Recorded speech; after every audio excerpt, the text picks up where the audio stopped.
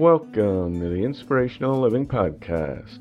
I'd like to start today by letting you know that our 3 books of inspirational life lessons are now available in paperback. That means you now have 3 versions to choose from: hardcover, paperback, and ebook. To order the paperback version on Amazon, please go to livinghour.org/Amazon. Thank you. Today's reading was edited and adapted from Personal Power by Keith J. Thomas, published in 1917. How many people fail in life only because they are obsessed with a fear of failure? They so fill their minds with the thought of failing that they approach every task as if it were an impossibility. They start with the idea that perfect success, for some reason, is denied to them, that they are unlucky as compared with those fortunate ones who seem to turn to gold everything they touch. Someone said to me once, "I would rather start in a humble way and work up gradually than start big and come down in the world." But the people who are afraid to start big never achieve greatness. They are the very people who do come down in the world. They are so full of the idea of coming down that all thought of progress is crushed out of their minds. If they would only fix their thoughts on big things and success, and be determined to move forward instead of dreading to go backward, they would lose their fear of failure, and they would get so used to the thought of success that achievement would become natural to them. Life is a big thing, and your mind is a big thing. There ought to be nothing mean or small in your thoughts. Your imagination is bounded only by the measureless space of the universe. After all, you can comprehend the heavens stretching away to the uttermost bounds of the horizon, can't you? You should therefore not confine your thoughts to the measure of small streets. Ultimately, we all hope to be able to grasp the meaning of eternity. Our thoughts should thus naturally occupy themselves with the greatness and majesty of life, rather than with the smallness of the things which are purely of human creation. Look at the sea, rolling far beyond the range of your vision. See the mountains, so high that they are lost in the clouds. Think of the power of the sea and the strength of the mountains, and tell yourself that your mind is wider and more powerful than the sea, and that its strength is greater than the mountains. The eternal mind created the sea and the mountains, and your mind can project itself far away to the uttermost confines of the sea, and beyond the limits of the world itself. Is such a mind to be terrified by petty difficulties and unreasonable fears? Of course not. There is never any complete failure in nature. When the crops fail one year, they are plentiful the next.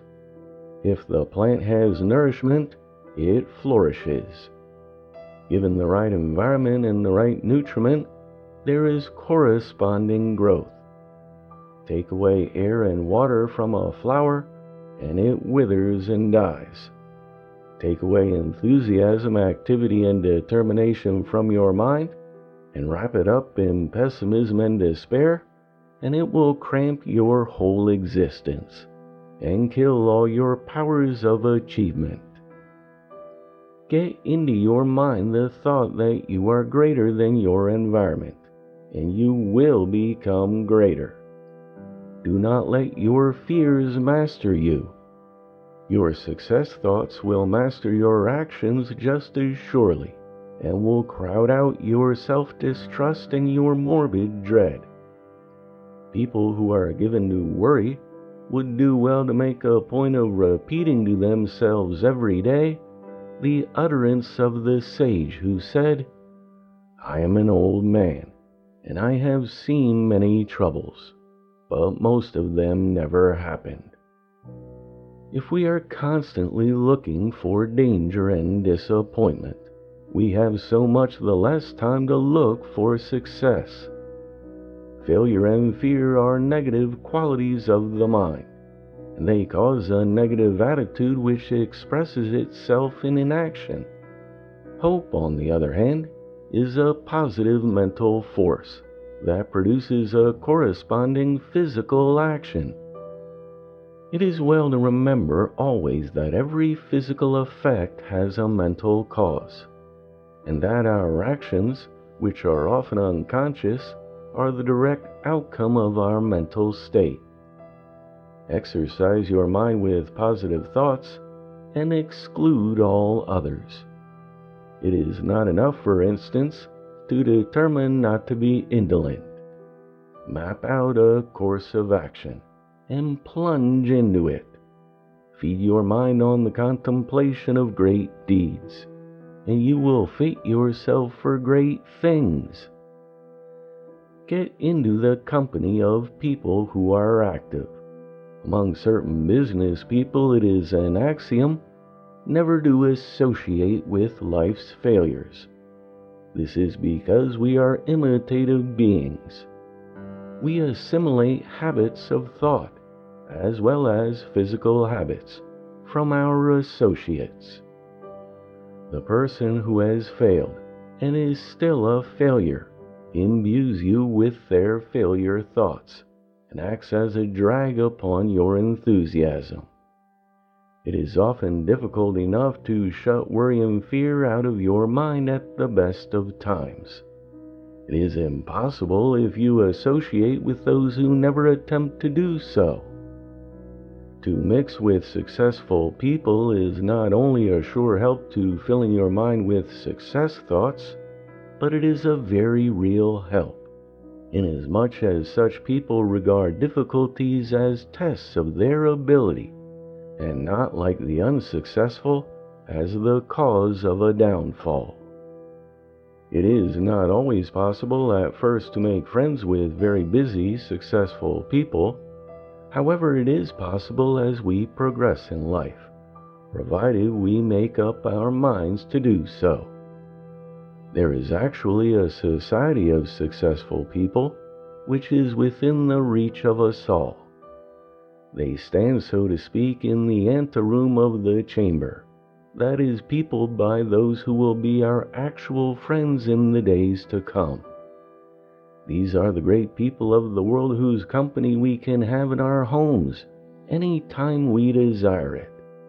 They live in books and tell us of the work they did, the dangers and difficulties they overcame, and how, in spite of everything, the forces of their minds triumphed over all obstacles and brought them to the fulfillment of their ambitions. Read the lives of Oliver Cromwell and Napoleon. You will be struck most of all with the iron resolution that would let nothing stand in the way of their plans. Nothing could daunt them. Nothing could make them turn aside from the goal they had set before themselves in their thoughts. There was no fear of failure. There were no doubts that the object desired could be attained. They knew that they could succeed, and therein lay the secret of their success. All their achievements were due to the power of their minds, not to any fortuitous circumstances. Napoleon created his victory in his mind before he won them. Had he allowed his mind to dwell on chances of defeat, he would never have achieved his victories.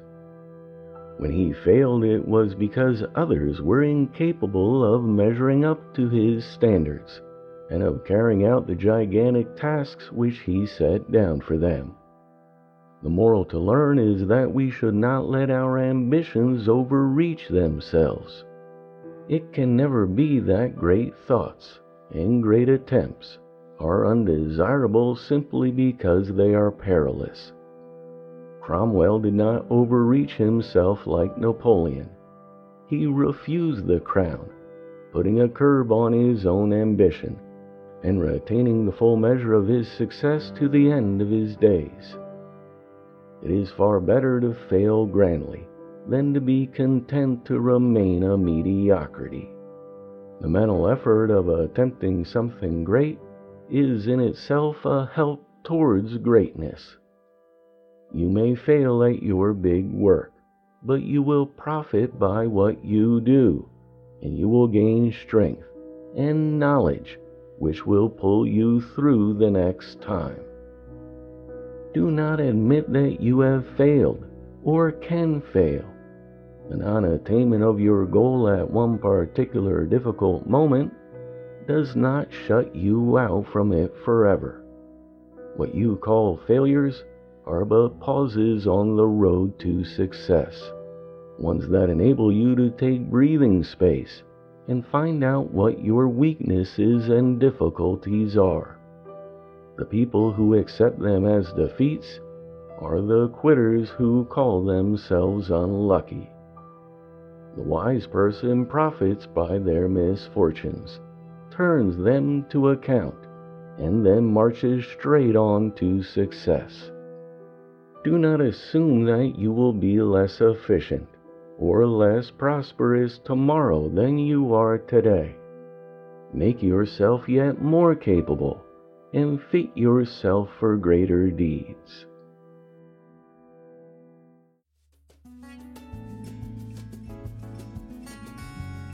The Inspirational Living Podcast is a production of The Living Hour. Transform your life in 30 days with our Majesty Meditation Program. Our unique auto-suggestion sound method meditation will help you achieve success in every area of your personal and professional life. Learn more at livinghour.org/majesty. To get 30% off the $11.99 purchase price, use the coupon code INSPIRATION. Thanks for listening. I look forward to talking with you next time.